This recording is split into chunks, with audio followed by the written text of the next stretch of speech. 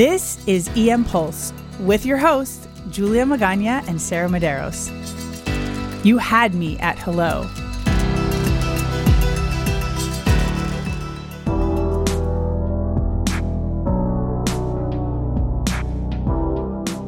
I really had my heart set on going to a particular place and a particular job, and it just never occurred to me that that wasn't going to work out. And then there were a couple of roadblocks that were put up, and I wasn't offered that job.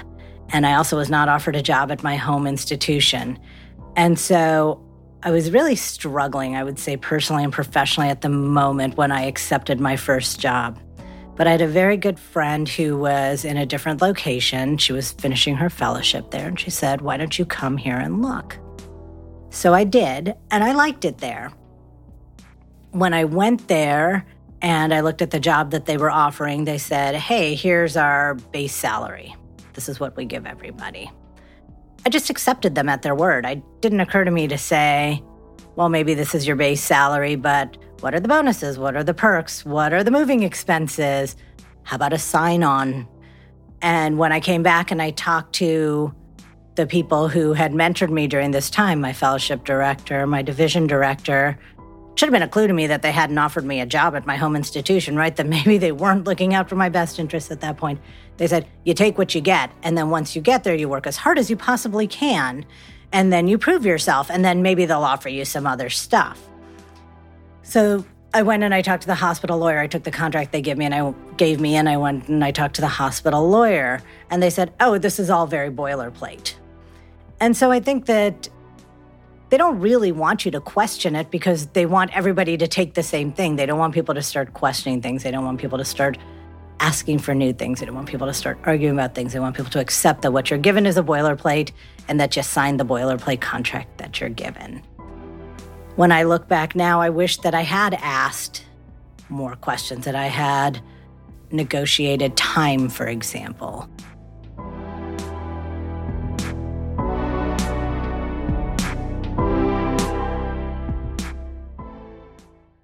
Welcome back to EM Pulse. Today's episode is all about negotiations in emergency medicine, with an emphasis on women. That's right, Julia. So negotiating for what you need and want is an essential skill for any emergency medicine physician. But for women, the challenges and barriers can be even greater. Yes, we definitely know that. And that's why we've teamed up with the Women in PEM from the Section of Emergency Medicine of the AAP to bring you this episode. In fact, the story you heard at the beginning was Dr. Selena Harry-Heron, Women in PEM co-chair and professor of pediatrics, Division of PEM at Cincinnati Children's Hospital. You know, Sarah, I typically think about negotiation as a key skill when I'm starting a new position or something big. But as I've been preparing for this podcast, I realized that we use these skills all the time. You know, I was just in a meeting with another service to talk about running codes in the emergency department. And let me tell you, that meeting went less than ideal. I could definitely use some negotiating skills for round two. Yeah, I hear you on that. And while this podcast is specifically about the big negotiation moments, the principles can be applied to many moments. To walk us through negotiations, we have Dr. Cherry Hobgood. She is the founder of the Center for Leadership Life and an expert in negotiations. Dr. Hobgood has years of experience advising and training emergency medicine physicians on how to negotiate effectively, especially in challenging situations. So whether you're a seasoned emergency medicine physician or just starting out, this episode is for you. We'll be discussing strategies for negotiating in emergency medicine and exploring some of the unique challenges that women, heck, we all face in our field. What is negotiation? Like, what does this mean in the context of emergency medicine? Well, you know, the formal definition is that it's a process, right? That takes place when two people get together to identify their independent needs and goals and try and figure out if there's some common ground. I like to think about it as a relationship building exercise because a negotiation really is exactly that. If you are going into a new role, a new job, a new leadership position, it really doesn't matter what, you're working with that person in building a relationship that you hope is going to carry forward. And so that ability to be reasonable, to have mutual concessions, and to gain clarity about what each of you think is important in that particular space that you're talking about is essential. So that's really what a negotiation is. It doesn't necessarily mean that you have to like the person, but what it does mean is that you have to believe that person to be an honest broker and that you gain the type of clarity that you need in order to be successful in that new space and place. Now, it feels to me like this may be different for women, for example, compared to men. Is there data there? There's a ton of data, actually. The classic is, the book that says women don't ask, right? And so, but in reality, that's not actually true. The truth is women don't ask for themselves. Women ask on behalf of others. Women ask on behalf of what they believe the greater good. Women ask on behalf of what they think they need in order to make their family life successful. And they're willing to take personal concessions in order to achieve those other higher level goals. The trick in all this is constructing an internal mental model that allows you to recognize that when you're negotiating for all those other things, whether that be for the greater good of your family or the group, that you're also negotiating for yourself. And that if you are not successful in achieving what you personally need, you're going to be tired, exhausted, frustrated, and unhappy. And therefore, the negotiation ultimately was not a success. And so you really need to think about that. And again, flip it a little bit, change the mental model, and realize that getting what you need and want is just as important as getting what everybody else needs. And that you shouldn't be ashamed to ask for it. When we talk about negotiations, what do people typically think of? People typically think of this win-lose scenario where someone wins and someone loses. And again, I want to flip that framework because I think the real way to think about negotiation is figuring out what everybody needs in order to win. And this is, again, a particular skill that women are very, very good at. Women are very insightful and very thoughtful and are able to construct solutions that work for everybody. We do it all the time, right? And so thinking about a negotiation like that, again, is a different type of framework that allows you to be more successful. Figuring out what the other person needs in order to be successful in their role actually gives you a tremendous amount of power because you can then identify and knowing a priori, hopefully, what you need in that role allows you to then marry those two things together and create a more creative solution, increasing the size of the pie as opposed to shrinking it. So can you walk us through this a little bit? What are the elements of a good negotiation? Well, there are lots of different parts of a negotiation, and you can, create a nomenclature or name anything. But the first part, I think, is really figuring out what are the interests. What do people actually want?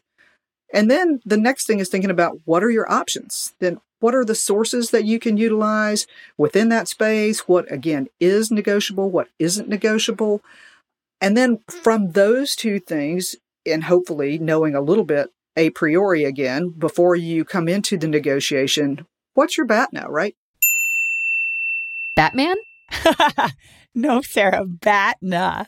BATNA stands for the best alternative to a negotiated agreement. In negotiation discussions, it refers to the best course of action that a party can take if they're unable to reach an agreement with that other party. It represents the alternative to the current negotiation and provides a standard against which the current offer can be measured. So knowing your BATNA is important because it gives you leverage in the negotiation. If you have a strong alternative to the current negotiation, you may be more willing to walk away from the table if the other party is not willing to meet your needs. On the other hand, if your BATNA is weak, you may feel more pressure to agree to terms that are not in your best interest. In short, BATNA is a crucial concept to a negotiation because it helps parties determine whether or not to accept an offer and under what conditions they're willing to make a deal. What are your alternatives? What's your best alternative to a negotiated agreement? What am I going to do if we don't agree? What other things can you bring in to help change that structure? But the most important part about understanding that best alternative to a negotiated agreement is working that out beforehand. Understanding, do you have another job offer on the table? What are the constraints of that particular role? And then weighting that in your mind.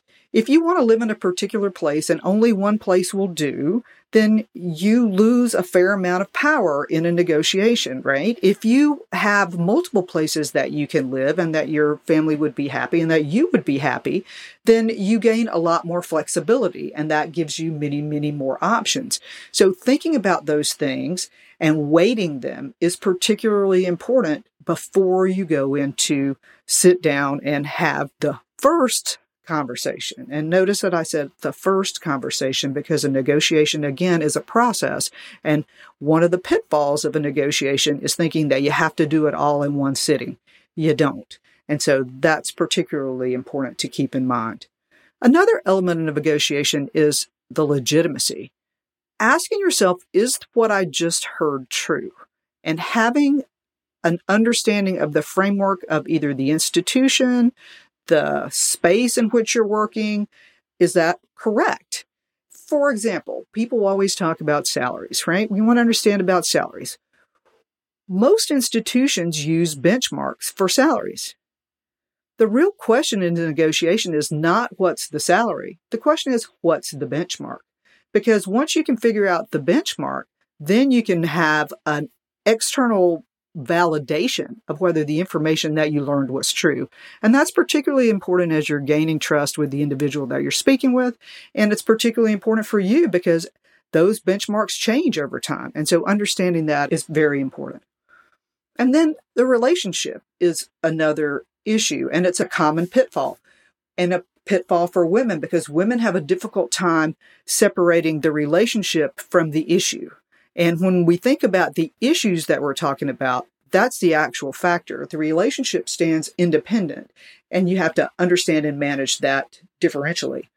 But when you get all bound up in an emotional response to an issue, again, you lose power. You're talking about an issue. It carries independently no emotion, and it does not reflect whether or not the person likes you, wants you to be in the job, etc. All it is an issue. And that may be something that that person has little to no control over. And then the communication. Are you actually listening? Are you hearing what they're saying? Are you taking in all the data that that person is putting out at that particular moment in time? And then commitments. Commitments are great, but if they're not implementable, if you can't actually do the things that you've either agreed to, or they can't do the things that they've agreed to, then the commitment is essentially useless. So that gets to people speaking outside their actual scope of authority. And so you really do need to understand what is the range of this person's authority, and can they actually agree to that? Circling back around to the legitimacy issue. Is that true? Can you do that? Etc. As somebody who wants to believe the best in people all the time, I have to say, I'm like, my eyes are wide as you're saying that. Like, somebody would lie to me in the middle of a negotiation? I cannot imagine this. They may not even think that they're lying. They may just not be able to execute on a particular commitment, or they may give you, for example, the low range of a scale, depending upon what kind of variable, I guess, would be used for a particular benchmark. They may give you the low range. I had a negotiation once with a dean, and I knew what the benchmarks were. I knew that I wanted the median. He wanted me to take the mean, and I kept going, no, I want the median. And he's like, no, we should take the mean. We always use the mean. Actually, he said, typically we use the mean. Typically means that there's other options in there. So what benchmarks are we talking about? Where can people go to find that salary data? What's the best source? Most people will benchmark according to the AAMC in academic medicine. It just depends. And so the AAMC benchmarks are available. You can buy them for a price, or you can work with a coach or someone who has access to the set of benchmarks, or you can actually ask your faculty development office. So most of the time, the faculty development office will go in and just do a screenshot of a particular page for you. There's a little bit of additional data you need to know and understand when you're using a AAMC benchmark. One of those is, are you using a regional benchmark or using a national benchmark? And then how does your institution consider your tiers of rank? And so understanding that is important because it gives you definitely discrete additional data. So that's useful. Some of the other benchmarks that people use are MGMA benchmark. That's a blended benchmark from both a community and a private practice setting and an academic benchmark. So it works in spaces and places that have dual types of employments, where some of the time you might be working in a community setting or some of the time you might be working in an academic setting, and they'll use these blended benchmarks. The most important thing is just figuring out what benchmark they actually use. Things like MGMA benchmarks, much harder to get. AAMC benchmarks, much easier to access. But knowing what they're using and then asking, you can always ask, can I see the benchmark? And so things like MGMA benchmarks are tiered by size of group.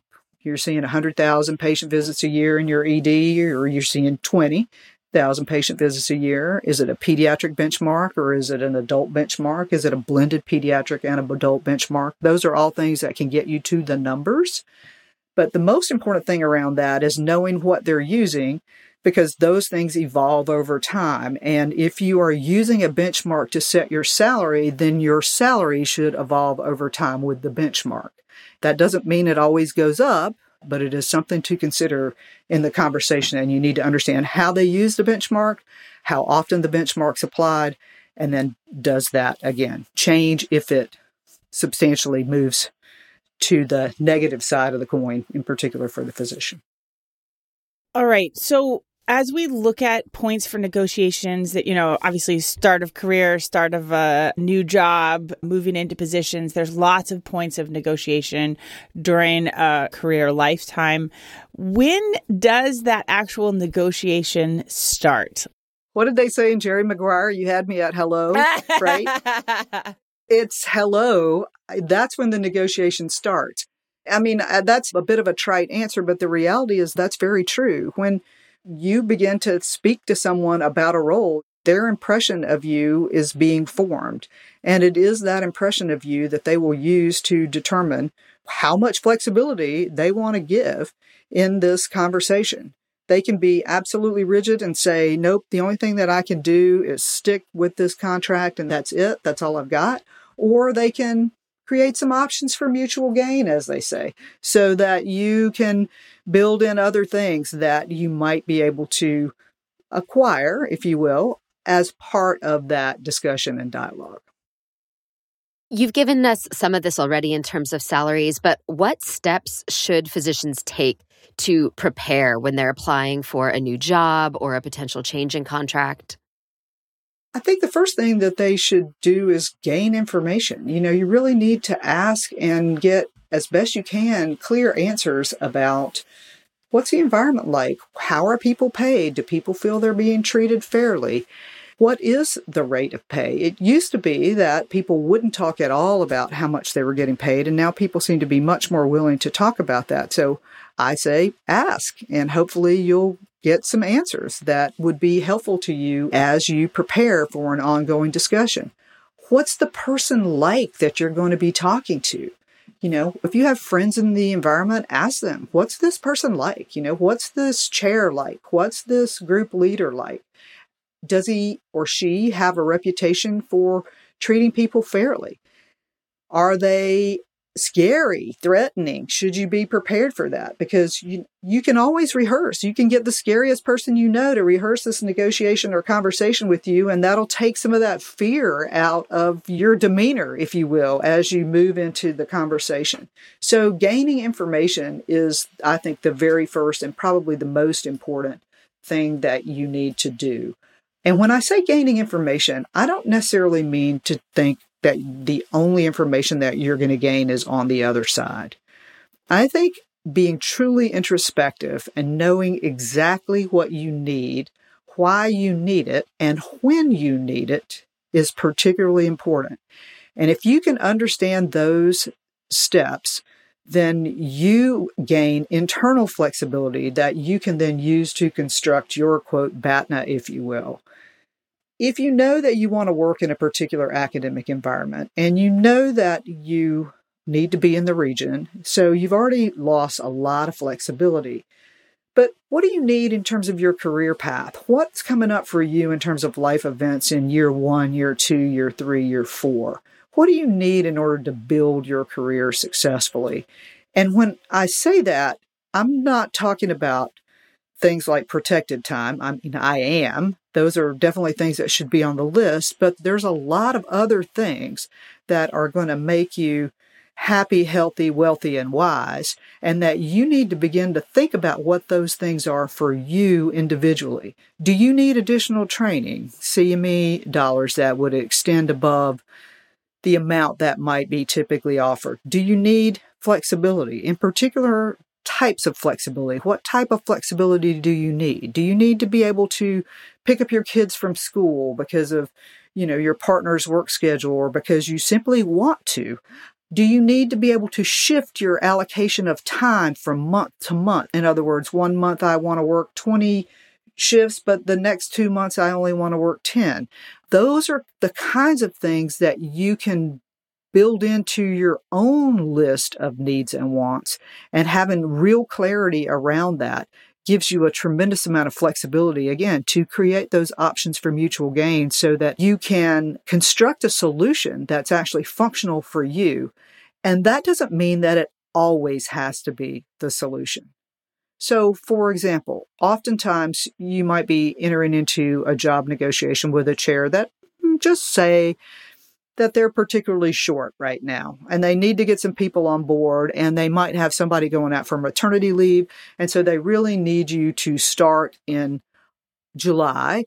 You really wanted to start in August or September because you wanted a couple of months off, but you're interested in staying in the particular place. So you have that little bit of data about what their needs are. But you also know that you, just say you want to get pregnant in the next however period of time, or you want to go on an extended holiday, or anything. Just fill in the blank. Your need. What is your need? How can you then marry those two things to say, okay, I've got a little bit of flexibility. I'd be willing to start the second half of July. I'll crush it for the first few weeks because that'll get my feet on the ground clinically, and I'll have a good sense of what's going on. And then I'll take more time later, or I'll negotiate for other things later, or I'll just get paid out because the money at that particular time and point is useful. All those things are things that I can't answer for you, but if you can put that into the mix, it really helps you make a good, clear decision. Career things are a little bit different. So, for example, if you want to either pursue a fellowship or take advanced training or write a K or those types of things, those are discussions that you need to be having up front if possible. That doesn't necessarily mean you want to take them in year one of your role, but if you can begin to use those to say, I'll do X in year one, but in years 2 and 3, my job is going to be built differently, and I will begin to transition into a different type of role structure. Often that's very helpful to the other person sitting across the desk from you, and then you can get a lot of concessions in that particular type of a space or arrangement. I love the idea about taking introspective catalog before going in. Where are my negotiables? How do I know what elements are negotiable for the other party? Well, ask around. That's the first thing. So again, you want to ensure validity, right? The legitimacy of the negotiator and the negotiation. So asking and hearing that certain people got certain deals is empowering to you because you know that there are deals that can be made. The other thing is just ask the person, is that negotiable? A lot of times, particularly if you're going into an academic job, the starting salary is not negotiable. The hour allocation may or may not be negotiable. And so the rate of pay typically per hour is the non-negotiable factor. So gaining additional protected time for the same base salary is in essence a raise. You're assigning yourself to do other work, hopefully work that you want to do, and that's going to be beneficial to you in the long term. But ultimately, that also gives you some flexibility. So thinking about that as you ask those questions is particularly important. Some places have non-competes, for example. They're built into the contract. They're non-negotiable. typically the group president or the chair has already had this argument. It's gone round and round. It's not something that's on the table. The person will typically tell you, I'd love to get that out of your contract, but that's a non-negotiable part of this contract. We're not going to be able to do that. We're a multi-specialty group, and that's got to be in there because otherwise the heart surgeons are X, Y, or Z, those kinds of considerations. So thinking about that, I think, is important, and understanding why that is in there and what type of flexibility they may or may not have on particular things. Other things that may or may not be negotiable in terms of the contract are, for example, the period of time that you might have to work if you decided you wanted to term the contract. A lot of times that's 180 days. Some people will say, well, you need to bring that down to 60 days, 2 months of time, as opposed to 6 months of time. Those are things that most of the time are not negotiable, but if you find that's an issue for you, then it's something that you can talk about. So the main question is ask, and ask around. Do you have any advice for kind of reading the room? What kind of nonverbal cues might we look for to know if things are going well or where we can go from there? There's a lot of information that you can gain from the individual that you're negotiating with. What's their general posture? How are they sitting in their chair? Are they engaged with you? Are they leaning forward? Are they mirroring your actions? If someone is mirroring your actions, it's going well. They're right in there with you. They're agreeing with you in every way. Even their body is agreeing with you. And that's in particularly important to notice. If they're leaning back in their chair, they cross their arms, they cross their legs, or if it's a woman, she crosses her ankles. They're less receptive to what you're putting forward. Their body posture is becoming progressively more closed, and they're not liking what they're hearing. If they're sitting back in their chair and they put their hands behind their head and they lean back and their full chest is open to you, that's a complete and total position of power. They feel that they have all the power in that particular moment, and they may or may not be receptive to what you're saying, but it doesn't really matter because they're in charge, right? And they know it. And so all of those things will tell you. If their tone changes, their tone of voice can give you the next biggest bit of information. So listening carefully for tonality of their speech is important. Those are all cues that you can take in to determine whether or not you're on the right track or you're not on the right track. And if you say something or you think that something, again, is not going well, then you can say, I get the impression, or it seems to me that what I'm saying isn't hitting on a fertile field, or it's not being well received. Can you talk to me about that? I mean, what are you hearing that makes this more difficult? Because your number one job in any negotiation is to get as much information as possible out of the other party so that you can make the best deal possible for yourself. And so if they say, wow, when you said you only wanted to start in late September, it's almost a deal breaker for me because I've got a acute staffing crisis that I need to work out now. You just gained a lot of information and potentially a lot of power that you can use. So don't be afraid to ask. Just to understand. Help me understand what you're thinking now. I'm not really sure that we're on the same page. Comments like that can really get you the type of data that you need to move forward and move to the next step and get past what could potentially be an impasse or a negotiation derailer. What are some tactics that people use during negotiations?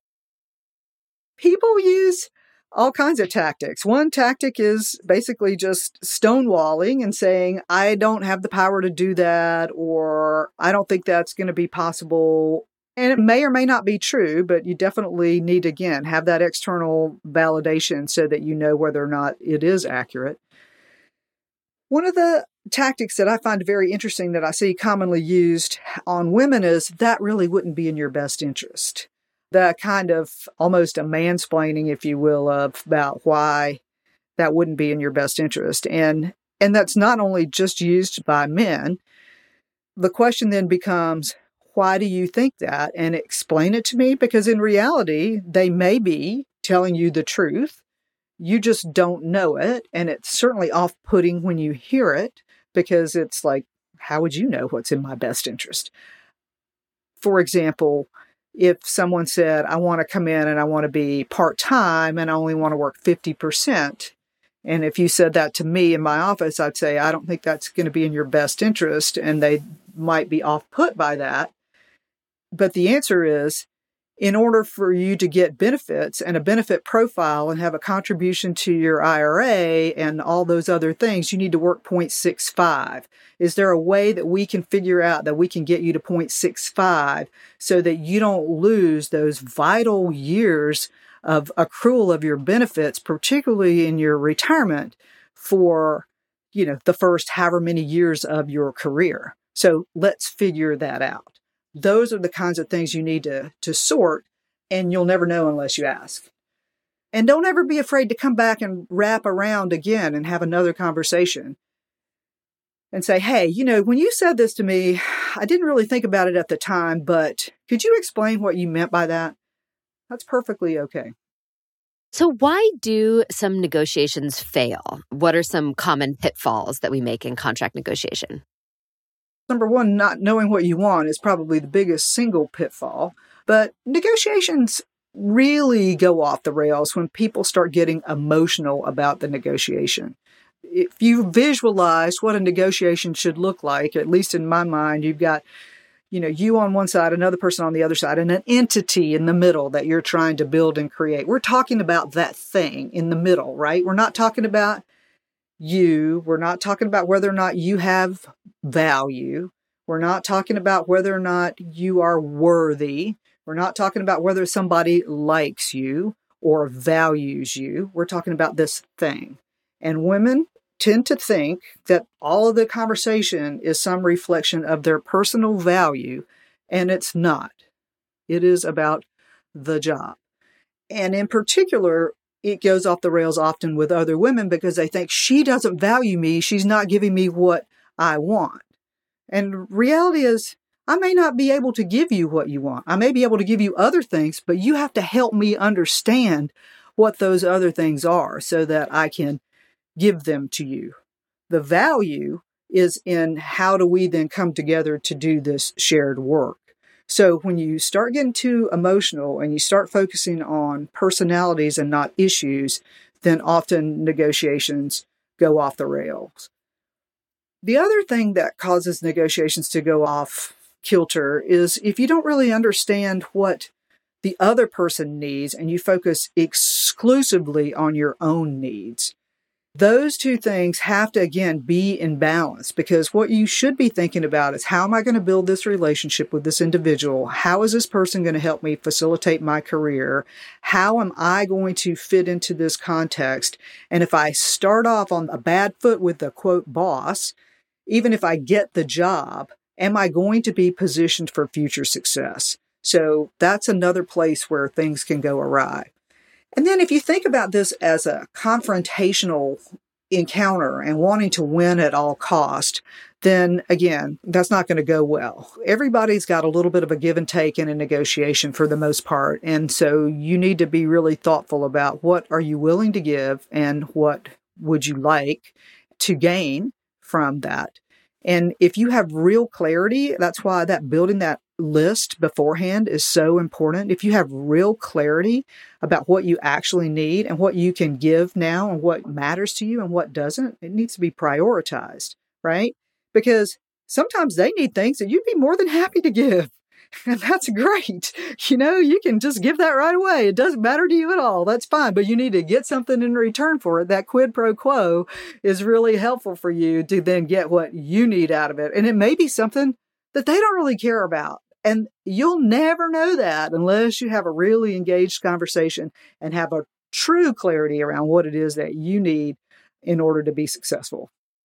You mentioned at the beginning that sometimes people may promise things that they cannot deliver on or they don't have the power to deliver on.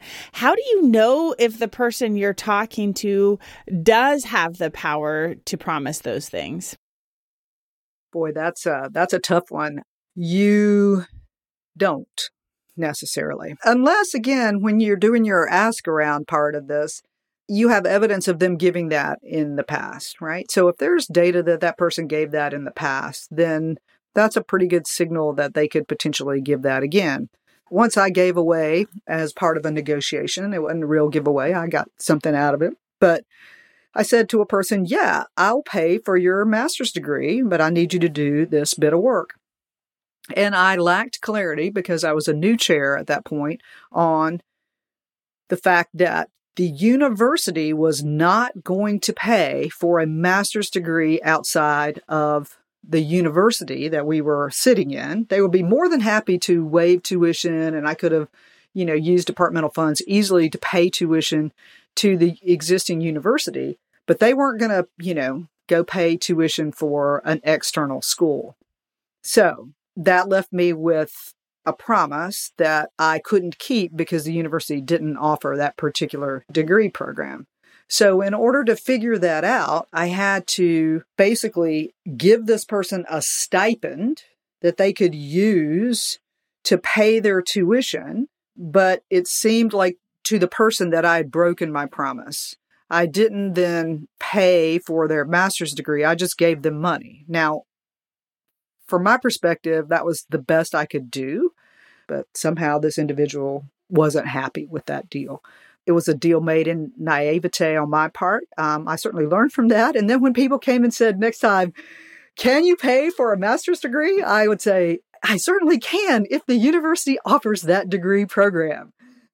So you don't really know if the person can or cannot deliver in all things. But what you have to believe in is that the person is operating in good faith and that they're going to figure a way out to do the very best they can to be true to that promise. Now, Julie and I work at an academic institution, obviously, and we often have residents come and ask us about, hey, this hospital is offering me this contract. Can you help me look through a contract? How do you assess a contract? I think the first thing you need to do is just read it for common sense, right? Read the contract for common sense. Ask the person what parts of this contract are negotiable or any parts of this contract negotiable. Often, depending upon the institution, the group, there are not going to be a lot of things in there that are particularly negotiable. But there are definitely some things that you should think about in terms of the contract that you should look at for red flags. And by that, I mean things like non-competes. For the most part, I think you should be able to get your non-compete struck. I used that as an example earlier, but for emergency physicians, non-competes are essentially useless. And so even if you're not able to get it taken out of the contract, the reality is it's probably not going to be enforceable, but that doesn't mean it's not going to be a large pain in order to maneuver through that. So non-competes or particularly restrictive covenants. You can't do particular activities. You can't consult. You can't do X, Y, or Z outside of a certain percentage. Most academic institutions will allow their senior faculty physicians or their physicians in general to consult up to about 20% of their total FTE. So you could have technically a 1.0 FTE job in a university and consult for another 20% of a quote FTE. Understanding that's going to require an understanding of the faculty handbook, but you need to understand that. The other thing that I think you need to look at carefully are inequitable non-renewal clauses. Are there clauses that allow them to terminate you, get rid of your position, etc., without an appropriate period of warning for you and the ability for you to get another job? Typically, a university setting is going to have about 180 days. That seems a long time. That's 6 months, but you really need to think about that as not only protective of them, but it's also protective of you. Now, on the flip side of that, the university is almost always going to have this long list of things that they can get rid of you for at the flip of a switch, right? And so you just need to make sure that those things are really clear. They'll say things like unprofessional behavior. Well, what is unprofessional behavior and who determines whether or not this behavior is unprofessional? Is there a due process that you would go through? Is there a hospital-based committee or a medical school-based committee that would determine whether or not the behavior was professional or not? So understanding that, I think, are important considerations, particularly in terms of your termination clauses. Intellectual property policies that extend well beyond your desire to assign intellectual property are also important for you to consider. If you're a creative, if you're doing something like you're doing, building a podcast, etc., how does the intellectual property that's associated with that work accrue to you versus accrue to the university? If I write a book, for example, do the proceeds or the royalties from that accrue predominantly to the university or to myself? Again, each individual is going to be different. They're going to have their own needs, but those are things that you need to think about. The other thing that in particular for emergency physicians you need to think about is what is the location or the operation of practice? Is it outside of the range where you are willing to work? If you think that you're signing a contract to work in Des Moines, but they tell you that you're going to have to go to Kansas City, what does that mean? You need to be very clear that they can't just send you anywhere, particularly if you think that you are going to be working in a particular place. Are there any differences specifically for community hospitals or, community emergency medicine groups? Community hospitals might have differential performance standards that are ambiguous or excessively high. They may include a particular portion of your salary as a portion of your RVUs. So you need to make sure that it's about the work that you did, not the collections that you gained. Those two things are very, very different. And often they read easily like, take a certain point of collection. So collections drastically different than the amount of work I did to get that 12% collection rate. So you need to be very thoughtful about that. And then again, those non-renewal clauses. If it doesn't work out, can the group just flip a switch and say, it's over, you're out, next week, we're done? Because that leaves you in quite a bit of a lurch. And so you need to have some protection for that. And then how do you know when your contract renews? Is there an evergreen clause? What happens in terms of your ability to gain partnership? And how do you determine that? What is the criteria for partnership? At what point would you be eligible for partnership? What are the exclusions to partnership?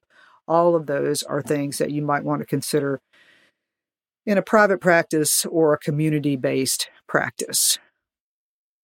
And when might a physician want to talk to a specialist in contract negotiation? I think if any of those kinds of red flags come up, then it's worthwhile talking to a lawyer about it if you're concerned that the contract is not an equitable contract or a fair contract, or a contract that's specific to really the body of work that you're going to be doing as an emergency physician. A lot of academic practices, because they are part of a multidisciplinary practice plan, will have a very basic base contract. And that base contract has been beat to death by a giant team of lawyers and is probably not going to be very flexible. But they'll all have addendums. And that's where the flexibility can come in terms of what does the addendum say? How can you codify the conversation that you've had in the addendum such that it realistically represents the deal that you think you've brokered? That's where you'll gain your additional flexibility. A lot of places will do that in terms of an MOU. So, for example, we may, in an academic shop, have a very basic employment contract, and then over that lies a memorandum of understanding or an MOU. And that letter is something that you can go back and forth with your chair and figure it out, again, till it represents what you think that you both have agreed to and that you're happy with. This has been so enlightening. I wish I'd heard this 10 years ago before I entered into practice. Are there any other tips or bits of advice, anything we haven't covered that you want to talk about? I think the most important thing to remember is that you're negotiating with another person. again. And if that person is going to be your boss, what you are actually negotiating is the relationship. Is it going to be a long-term relationship? Is it going to be fruitful for you? Is it going to be something that you can use as the beginning of what hopefully is a very satisfying long-term relationship for both of you? So just remembering that, I think, is essential.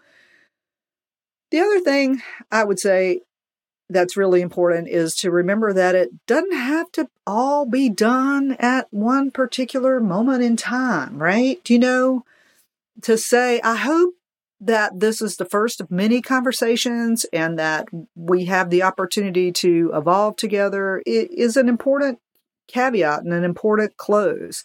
And if someone offers you something in their office at that particular day, say, thank you very much. Be grateful for that. I really appreciate that. I'm not going to accept that right now because I really want to think about it and figure out how that fits with my long-term strategy and how I think that could work for me overall. But I am grateful for you for offering that. Think about how you would want to be treated in that space and treat the other person in the same way. And that, I think, is ultimately the success key, if you will, for a long-term, fruitful relationship and a good negotiation. Pulse check.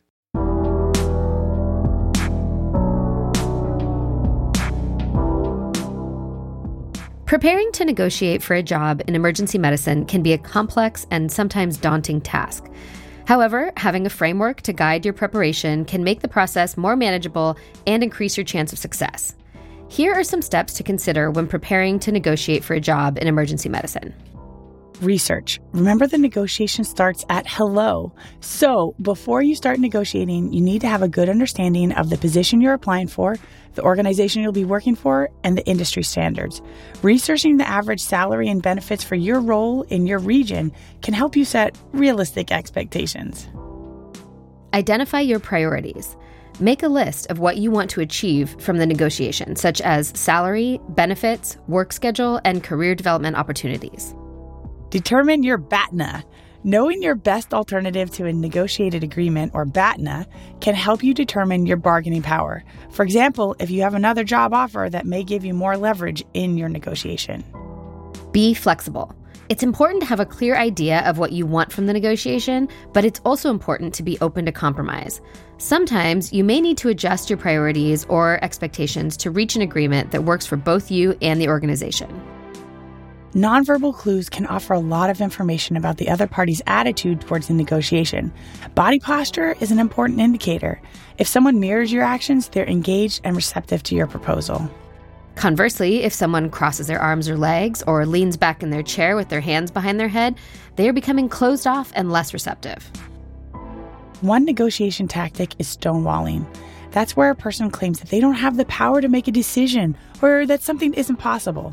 Another tactic that is commonly said, that's not in your best interest. Start by asking for more information. Clarify what they mean. There may be a way to find a solution or an alternative reason. And the biggest pitfall is not knowing what you want. Negotiations can also go off the rails when people get emotional and focus on personalities instead of the issues. If red flags come up in the contract, it's worthwhile to talk to a lawyer. A basic employment contract is typically inflexible, but additional flexibility can be gained through addendums and memoranda of understanding.